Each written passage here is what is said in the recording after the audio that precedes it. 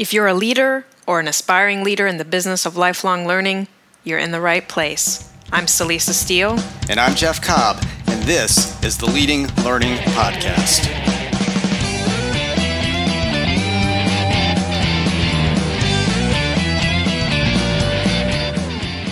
Welcome to episode 127 of the Leading Learning Podcast. In this episode, we talk with David Kurfürst and Chris Zumtobel, co-founders of ThinkOlio. Stay tuned and we'll make sure you know exactly what Olios are and what David and Chris are doing with them. But before we get to that, we want to be sure to acknowledge our sponsor for the first quarter of 2018.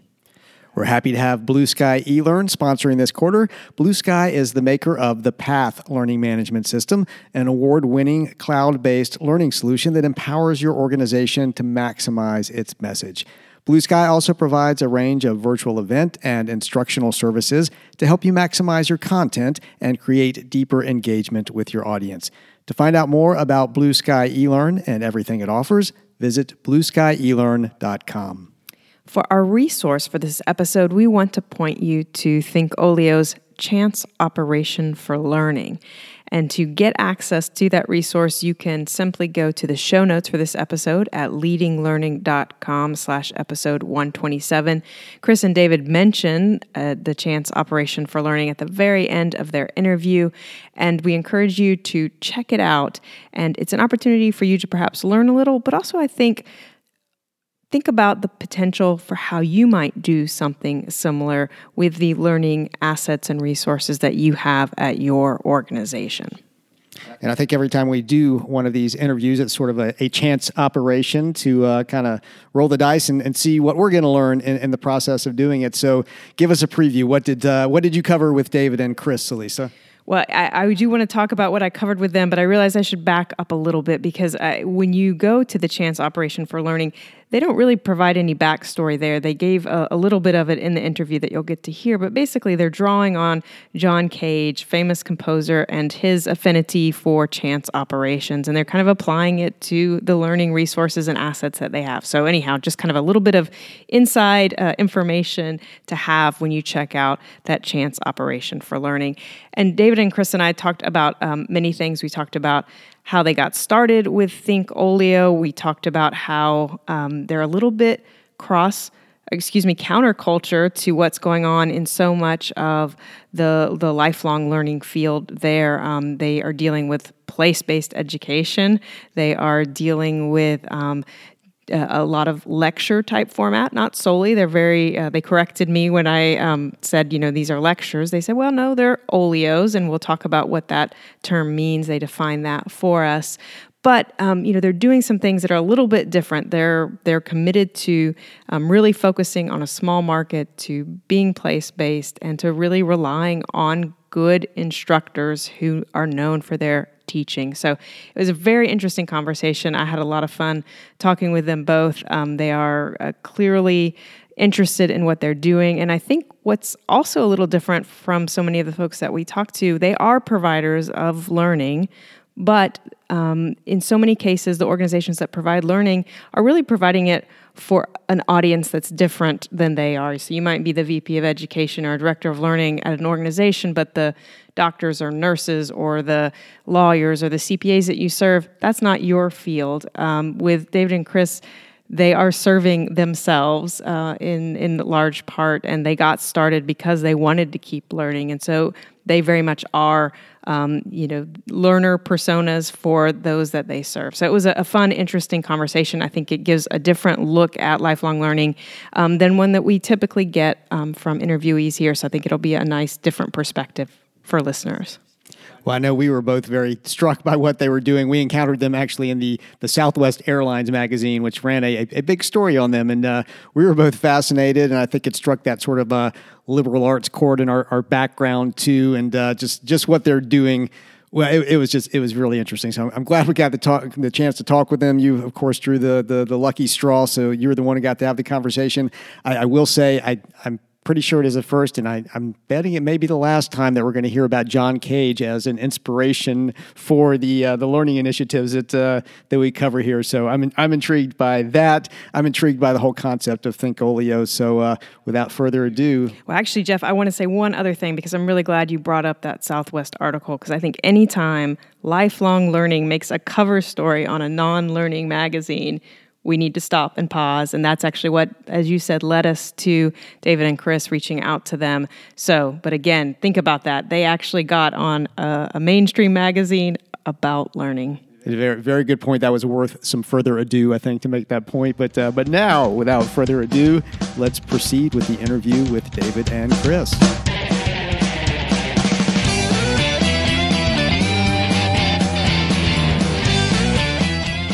Hello out there, I'm Celisa Steele, and this is the Leading Learning Podcast. And today I have the fun of talking with David Kurfürst and Chris Zumtobel. Chris and David are the co-founders of Thinkolio, which is a 3-year-old startup that provides for-fee lectures, aka Olios, in New York City on a wide range of topics, from the problem of evil to David Lynch's Mulholland Drive to universal basic income to Afrofuturism and much, much more. So Chris and David, welcome to the Leading Learning Podcast. Hi. Hey, thank you for having us. And so to start things off, since I just gave a really brief sketch of Thinkolio, I want to give you guys a chance to say a little bit more. What else would you have listeners know about Thinkolio, your origins, and what you're doing now? I think that was a pretty excellent introduction. Very well said. And you chose really cool Olios to highlight. So well done. I'll just piggyback off that. So this is David speaking, by the way. But so Thinkolio is a collective of lifelong learners. That's how we think of ourselves these days. And we pop up in all sorts of different venues with professors to hold provocative and thought-provoking events, which you mentioned we called Olios. And we try to keep them accessible, and all of our classes are the price of a movie ticket. Chris and I have sort of taken inspiration from both the good and bad experiences we had during our school time. And, you know, so we take a lot of inspiration from the great classrooms we were a part of, but we're also very mindful of all the excess and the bureaucracy that came along with higher learning and sort of got in the way of our experience there. And we met in a college class in 2015, a social entrepreneurship class at Baruch College, which is part of the City University structure here in New York. And the final project of that class was to pitch an idea for a sustainable venture that we wanted to, you know, possibly pursue. And I had like the rough sketch for Olio in my mind at that time. And it was sort of a center where adjunct professors would be allowed to teach, and people could just pop up all day and join in on a class whenever they wanted, sort of like a gym membership model. Mm-hmm. And I presented it to the class, and then Chris said, "Hey man, let's go out for a beer. I really like this idea, and I have some ways that we can work on it." And Chris just had a bunch of really, really great additions to that initial model. And he told me that he was now my business partner, and I didn't have a choice in the matter. And we started it pretty much right there and then, and started working on it together. I think we had a class in David's living room like a month later. Yeah. Very quickly organized. So yeah, that is how I'd started out, I believe. Mm-hmm. Well, great. And so maybe for folks who aren't familiar with the term, would you enlighten us on the name Thinkolio? Yeah, definitely. This is Chris talking now, just so you can get a feel for our voices, if they're even different. But Olio is like just an English word. It's kind of like it's like portfolio, but Olio is just a miscellaneous collection of art and literature. And that's kind of been like the driving force behind deciding what types of classes we're going to have always, is that they're never really a skill-based talk or lecture you'll go to, or like something to help you like get a job in the future, but more under the lines of like you're going to walk out the door feeling a little bit confused, but thinking about something new that you maybe never thought of before, and hopefully having your interest piqued in something you want to explore a little more deeply. Well, that's great. And actually, that dovetails really nicely with something I wanted to ask you about, because I know on the Thinkolio website, you say that you're not about learning a new skill or adding credentials to your resume, that it's about getting together with other people and expanding your worldview. It's about enhancing awareness of humanity and nurturing appreciation for the humanities. And then, as you also already said, you mentioned that the Olios are open and accessible to pretty much anybody. It's just anybody who's curious. And so you have this kind of anti-goal perspective, more of a view of education and learning not as a means to an end, such as gainful employment, but more of learning as an end. And I think that's really laudable. And I'll say that I'm the product of a liberal arts education myself, so I especially appreciate that.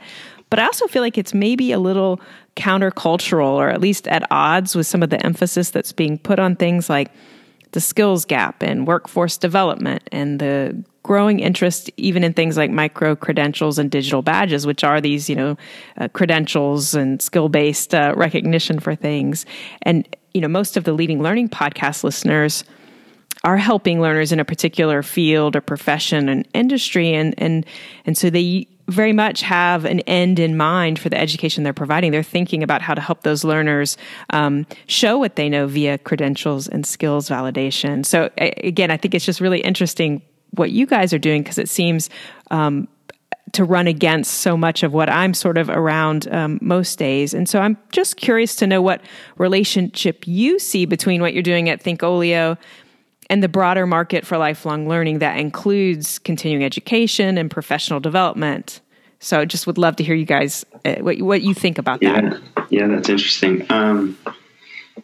Well, first of all, we definitely think there's room for both, right? The fact that people are wanting to learn anything, whether they have a specific goal for their career in mind, or if it's just something that's, on their mind and they want to learn more about just through sheer interest, we think is great. And it's just awesome to have people who want to stimulate their minds and progress in that way. But sort of the experience we had at university was we were talking to a lot of people who felt very rushed during their college experience, and forced to confine themselves into sort of a field of specialization. And that seems to be the way that universities are going right now. And Chris and I really bonded over the fact that we were loving all of our liberal arts classes with adjunct professors, and that we didn't, we really took our time in college. I was working part-time jobs all throughout school. So I took 6.5 years to finish my degree.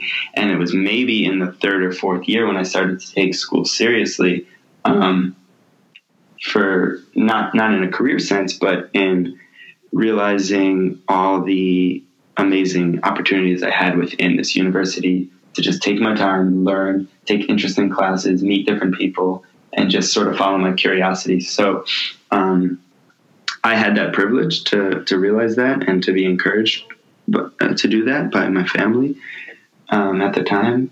And I think Chris did as well. And we sort of met at that moment and said, why don't we expand this? We know there's people who never got to take a poetry class when they were in college because they were, working in the STEM field, and they were told that the only way they'll get a job is by ignoring those classes. So we just wanted to create an avenue, a space where people could do that, even if they were 10 years out of college. Mm-hmm. I just to jump in here, I do think that David and I were both extremely lucky in college that we went to CUNY and found a program called CUNY BA, which allowed us to sort of design our own majors and hop around just to professors who we really loved. And so we discovered the inherent joy in learning while we were in school, and didn't have to feel too rushed because the CUNY is so affordable and there are great scholarship opportunities that I just think we had a very unique experience through school that kind of led us directly to Thinkolio as it is today. Well, another aspect of what you guys are doing that I feel is, again, kind of a little bit at odds or contrarian to what I experience is just the format that you're dealing with. You're basically dealing with lectures, and lectures have gotten kind of a bad rap in my world with where there's a growing emphasis on this notion of the guide on the side versus the sage on the stage. And you're also dealing with place-based offerings. I mean, you're focused on gathering people together in New York City, and I feel like so much of what we're dealing with is the growth of online offerings, and especially on-demand offerings where you're not necessarily interacting with other people at all, even virtually. So, I mean, do you guys have a sense that you're running kind of counterculture, and what do you find appealing about the format that you're working in? And I'm thinking about that place-based lecture, and maybe what do you find challenging about that as well? I actually feel like there's like a bunch of ways I could go with this question, but I like the idea of being thought of as counterculture with this sort of thing, but that was it was never really the emphasis for us. We just thought there's something huge about learning in the same room as other people at the same time, rather than through a screen. And personally, I've always been really, really bad at learning through a computer or through like digitally in any way. So like the aspect of learning with the professor there is actually really important personally. But yeah, sorry, what was the other part of your question? The lectures. Lectures. Yeah. Thank you, Dave. Yeah, sorry, I offered like a triple-barreled question for you. So. There's a lot to say. So lectures actually aren't. They're still like a big part of what we do, but they're kind of an entry point in a lot of ways. And our lectures are we have every Friday we have like a very large lecture at Strand Bookstore where we're just trying to give people like a way into a new idea, and then you can kind of gauge whether it's something you're interested in, and then the professor is just someone who's spent a lot of time thinking about this thing. So I think it's nice to have someone who's like leading the conversation, but it's all like even calling them lectures, it's kind of like why we like to call them Olios, is it's not a lecture. There's a lot of back and forth. It's very interactive. I mean, just this last talk, there was just a philosophy professor just running around the room with a microphone, handing it to everyone in the audience. So it's not really that let me tell you how it is mentality. But the best, like what we actually love that we've been putting a lot more energy into lately is our smaller seminars, which are limited to 20 people. And it's they're held on a recurring basis. So they're usually in groups of 4, and it's the same professor with the same group of 20 to 25 people each week. And there's readings in between, even like a little bit of homework, but it's very conversational. It's working through a hard text together, a hard idea together. There's definitely still no answers, but it does feel like that deeper learning that we've been going for since the beginning of Olio. Yeah, we used to be afraid to say the word lectures because of that connotation.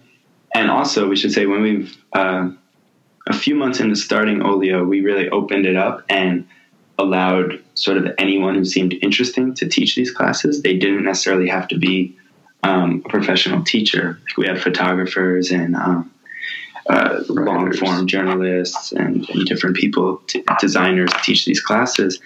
And what we learned is the value of a teacher, someone who is dedicated to that craft, and that's their main focus. Because we had some pretty bad classes, honestly, at first, where they tried to be too interactive and didn't have a hold of the crowd because everyone was speaking and saying their ideas, and it wasn't the correct format, but it wasn't what we were looking for.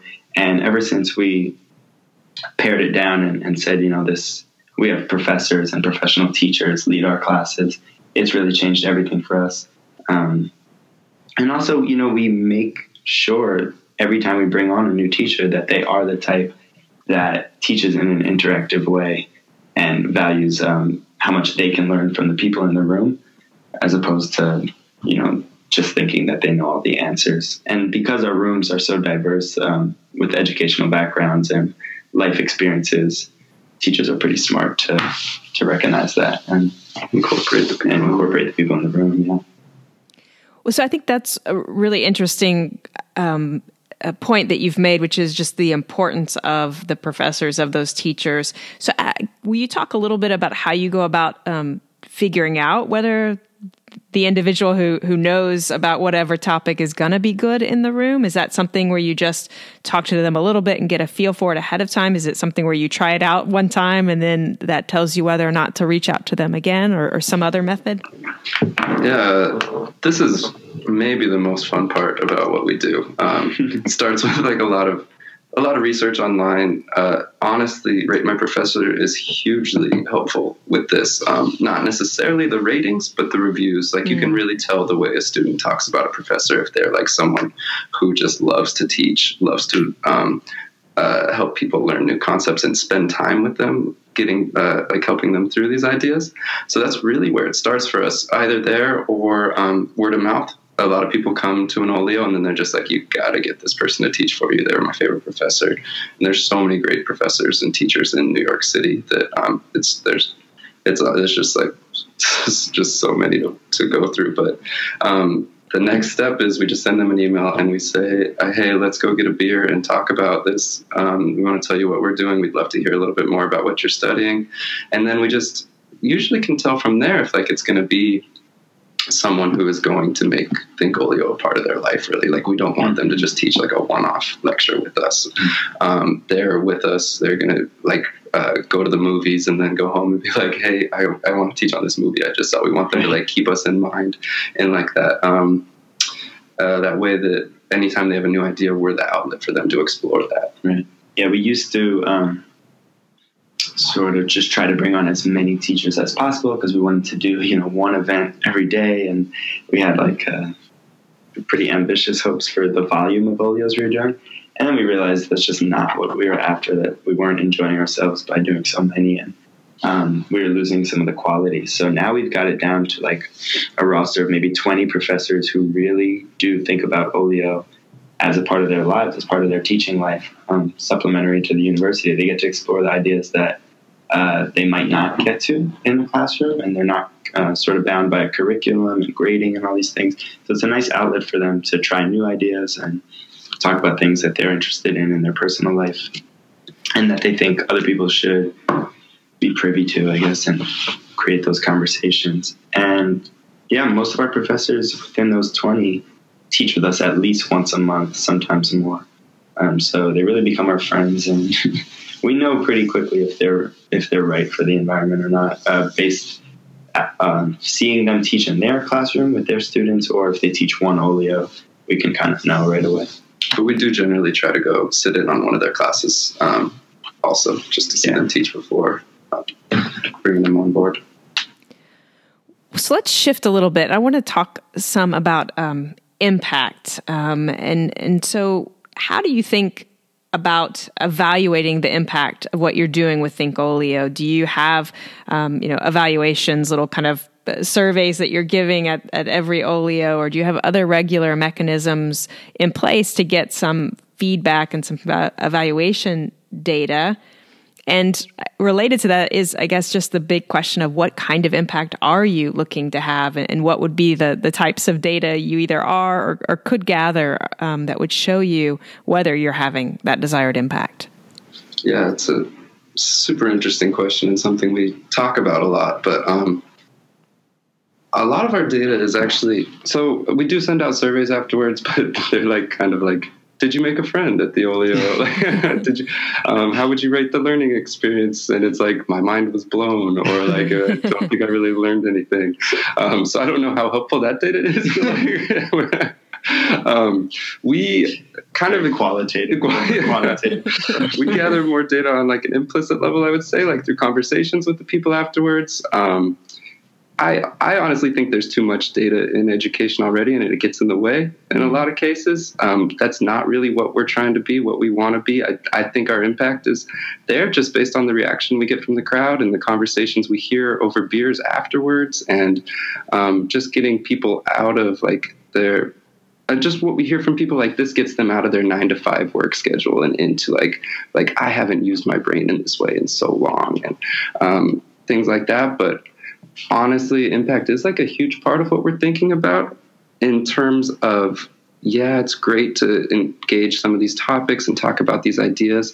But a lot of the time people leave the classes thinking about these things, but not knowing what to do with that energy afterwards. Mm-hmm. And so we're actually working on partnering with some nonprofits in New York to kind of create this community of like, hey, if this is something you're interested in, like here's people who are actually on the ground working in this world and you can get involved here. And that's, I mean, we're now 3 years in and it's something that's been on our mind the whole time, but it finally feels like we have enough structure and energy and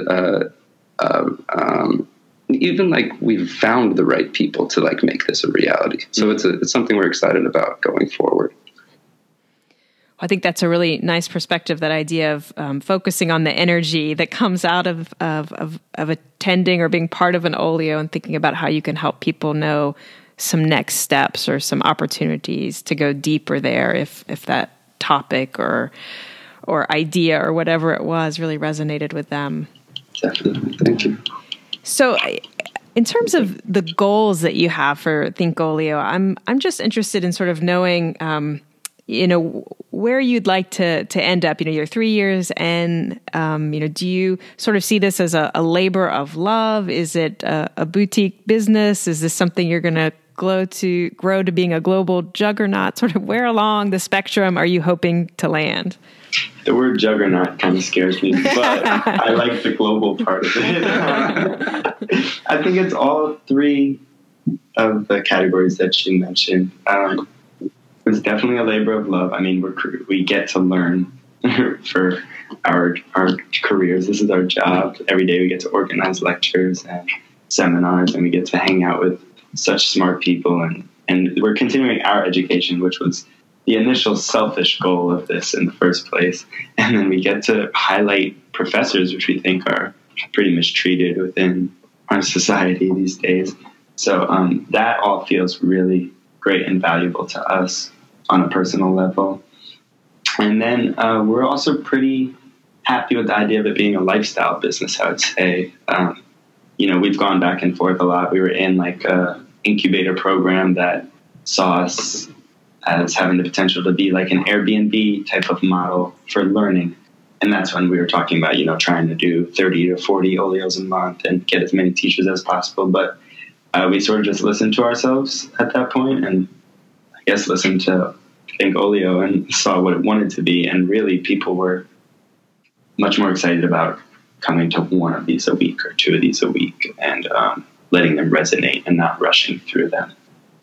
And but we do want to create the tools. Now that we've been doing this for 3 years, we want to create the tools so that other people can implement them in their cities, because we think we have barely scratched the surface of New York within 3 years. So it's hard for us to like take our attention off of this city and go someplace else. But we think it needs to exist elsewhere. And so there's plenty of people who are capable of doing what we're doing. And we're sort of working on the systems right now that would help others start it in their communities. And it would be really interesting to see what shape that takes in different parts of the world. So a Think Olio franchise coming soon to a city near all our listeners. We're working on it. We're trying. Yeah, we're done with the Airbnb. We want to be the McDonald's. Well, so you're talking about kind of that, you're staying more focused in New York, at least, you're for the two of you for Think Olio as it exists now, but with this idea that it does have potential for other locations. And so you want to provide those tools for others. I know a relatively recent move you've also made is to a membership model. And so I would love to hear you guys talk a little bit about what prompted the move to membership. Yeah, there's a bunch of reasons. First of all, like just thinking of it in terms of it's exciting that the organization is just Dave and I making all the decisions all the time, but also just because we can move so quickly with that structure. But at the same time, we don't think we should be the ones making all the decisions all the time.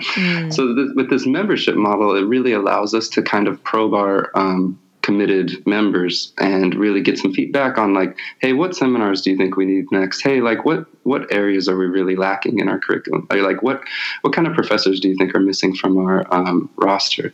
So those sort of things, it's really helpful. But it also, people, I think, and I'm the same way, you do something one time and it's like really fun and you kind of are looking for a way to get involved. But you kind of like all of a sudden it's the next day and the next week and you kind of like forget about it and it like goes away. Whereas if like right away there's just like this way in where it's just like, I'm now a member of Think Olio, I'm part of that community.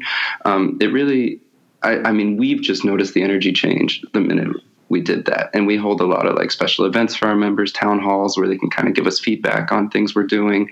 It just feels like more of a organization now that isn't just like Dave and I just like, should we try this? Should we do this? It's like, the structure's been very helpful to us, I would say. Yeah, and people just, I think, get a lot of excitement about becoming committed to something like this. Like Chris said, it just captures the energy you have at that moment and gives you some momentum to keep going with it. And yeah, we've seen like our community really start to take more of a solid shape after we made that move. And financially, it helps Chris and I not worry about each individual event being like super, super well attended, because we do have committed people who are giving us monthly donations. And so, it takes a little of the pressure off of us each month that we don't need to be data driven and hitting all our goals on every class. Yeah. No, yeah, we like to say that we transitioned to being member driven, which means that it's not just that we're sustained monthly by the contributions from our members, but they're also driving the decision making behind what we do going forward. And, it's been a really exciting move for us, and it's like feels like we became a new company when we made that decision. Well, and I think you guys are already beginning to get into this, because one of the other things I wanted to ask about is we've talked a little bit about some of the basically strategic decisions that you've made over the past 3 years as you've been figuring out what Think Olio is and wants to be. And so I was curious to know about how you've set strategy. How did you decide what you did and what you didn't do? And now it seems with this move to the membership driven approach, you're probably facing or potentially facing a shift in how you've set strategy. So could you talk a little bit about strategy in the past and then kind of strategy going forward for Think Olio? Yeah. It's actually really funny. Like if we think back to our very, very, very first meetings about Think Olio, I don't even know when did we come up with the name? Like that was like just randomly in a staircase. Yeah, I remember where, but not when. Yeah. So funny. Yeah, we when we first had the meetings with like the professor who taught our first class, Michael Haltenberger, who was an adjunct at Hunter College and one of David's professors. Where we are right now with Olio is almost exactly what we talked about that day. I feel like he was pitching us just like a 4-part seminar on Kurt Vonnegut's Cat's Cradle. And we were just like, whoa, I don't know if we can get people to sign up for 4 classes. They don't even trust us to do anything yet, I don't think. Like, right. What if they'll be like, yeah, so. It's taken us 3 years to get to our initial idea. And we've gone in so many strange directions throughout these 3 years and tried so many different things. And really, I think our barometer is just, we go to, I'd say 85-90% of all of our Olios. And so we just say afterwards, like, was that an Olio? Did that feel right? And a combination of us speaking with the teachers, and then speaking with all the people in the room sets those guidelines. Yeah. All the new ideas just come from like, we spend a lot of time with the people who come to Olios and with the professors who teach them. And it's kind of like a fun idea to talk about and brainstorm about. And so when we try to bring as many people into that conversation as possible, so the future, I don't know, there's two things I'd say here is that like Olio has been in no way like just a linear climb to like, oh, now we're almost there. Like, this is what we're trying to do. It's been like, oh, like, let's tweak it this way, or let's try this, or like, let's try this crazy thing that was definitely a bad idea. And then, now it's like we do feel like with this membership, with these like larger Olios, with these seminars, like that's a perfect skeleton for what we want to try with Olio. Like that, those are the bones that are going to keep it moving forward. And then we can add on whatever it is. Like we have goals to do like Olio retreats upstate, or like full day Olios where there's multiple professors speaking and larger events, and then like to start our own publishing portion of Think Olio, where we'll put out research from our professors in a fellowship, these different things like that, but they'll all grow out of this like base that we've really built at this point. And our professors are also really important in, our structure going forward. We have teachers who get really excited about the opportunity to teach out of the university, so they're pitching us like their wildest dreams for an event. We have this one professor, Jeff Klock, who has been teaching with us for like 2.5 years now, and he's got an amazing imagination and just sends us, text messages like, hey guys, we should do a 4-hour Olio where we watch this entire David Lynch movie, and I'm going to pause it at certain points and teach on what Lynch is trying to say, and you'll understand Lynch by the end of it. And it was the first time we thought, we could incorporate a whole movie and do a longer session with people in a movie theater. And then that same professor also pitched us an album listening Olio, which has led to us doing more of that, where teachers are bringing vinyl players to the Strand bookstore, and we listen to a whole Talking Heads album and break that down. And so it feels like there's so much more we can do in terms of learning styles and structures, and we're becoming less inhibited about that, the different ways that we can learn, and our teachers are as well, and moving towards a less passive approach to learning is a big goal right now. Definitely. Well, so we've been talking about Think Olio mostly, but maybe I'm going to get you guys to pick up for a minute and think kind of even more broadly about kind of just in general what's going on with learning these days. And, are there developments or changes in technology, in society, in whatever that get you excited, and that you think are kind of unfolding on the horizon that maybe are going to change how we approach learning, how we think about learning? Not really. Okay. Maybe. I mean, we're not. I don't know if we're in that world enough to speak about it. Yeah, we're not really paying attention to that, honestly. I think we're like, I guess that's why he called this counterculture, but we like the idea of like Socrates sitting by a tree and just like learning face to face and exploring these things. We're really grateful to the technology that allowed us to start Think Olio with all like the little amount of resources that we had, and then now to like build our own tech online that kind of brings people together. But I honestly don't know too much about like what tech and education in general do. No, I mean, it does just excite me that anyone globally now can, join in on a lecture on YouTube or share their own ideas and have like a committed audience for these conversations. But it does feel like a separate world from us. Like we're taking a very slow, non-tech based approach to this world. And it's just the route that we're on right now. Mm-hmm. I do think there's exciting things happening. I'm sure there are. It's not what we're experts on at all. We're not necessarily against it. We just aren't as aware of it. Well, fair enough. Yeah. And so the next to last question is, it's going to be one that focuses on your own personal learning, and I would like to hear from both of you. And so if you can just think about, since you left college, what's been one of the most powerful learning experiences that you've been involved with? There are many to choose from since we're in this field now. One that always stands out to me that just went through my head when you asked that question was taught by a professor named Monica Marino, who's an educator at the Brooklyn Museum here. And she taught an Olio where we went to one floor of a museum, went to one exhibit, and the class was an hour and a half long, and we sat in front of one painting for the entire duration of that session.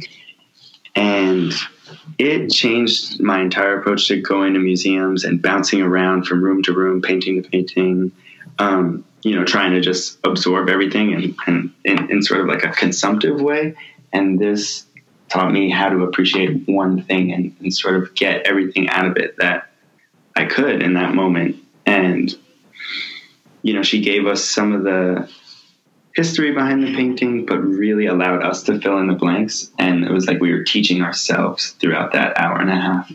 And it changed my ideas on pedagogy and really just how to experience art in that one session. So that definitely had a big impact. No, that one has still really even changed the way I walk into museums and will look at a piece of art and back away from it, stand really close to it, go a little bit to the right, a little bit to the left, like how many different angles you can look at art. I think that was called Senses of Sight, right? And it was this, it was really cool. But my experience is actually on a totally different page than Dave's. I'm going to say mine was actually Buffy the Vampire Slayer and feminism. And it actually is, Jamie Warren taught that class, and I think it was actually at a rock climbing gym. But she talks about the character arc of Buffy the Vampire Slayer as a way that Joss Whedon, the creator, was like learning feminism for himself. Like he realized throughout the whole like first half of the series, he was creating like kind of like this like liberal version of a feminist character. Whereas like towards the end, he was like embracing this idea of like Marxist or radical feminism that was really, really powerful. Not only in that I just went home and binge watched all of Buffy the Vampire Slayer, but it also helped me to, it's like defined my understanding of feminism in a lot of ways. It was like a great metaphor that you can apply to other parts of the world. With the art museum example that you both commented on, I mean, I think that just feeds back with what we were talking about earlier about kind of your affinity for slow learning, that it's just this appreciation, this being willing to go deep, which does, I think, feel perhaps unfortunately a little counterculture these days where we're sort of rushed from one thing to the next thing and never really spending much time. I agree. So my final question is just if listeners want to know more about Think Olio, where should they go? They should come to an Olio and come meet us. That would be the best. But if you're not in New York, hopefully we'll be in your city soon. Our website is just thinkolio.org. On Instagram and Twitter, we're think.olio. I'm sorry, on Twitter, we're actually What is Olio? Instagram, we're think.olio. And we post a lot of live updates. We do some live streaming on Instagram through the stories. And now on our website, we have Chris built this cool thing called a Chance Operation for learning, which is inspired by John Cage. I'll let Chris talk more about it. But we do little 3-minute highlights of our classes on there so people can get a feel for the teachers. On Strand Bookstore's YouTube page, they have a lot of our Olios filmed, which are longer in length. Those are about an hour. So you can go there and get a feel for it. Send us an email at either Chris or David at thinkolio.org, and we'd love to talk to you. Anything else, Chris? That's great, yeah. Talk about John Cage? I always would love to talk about John Cage.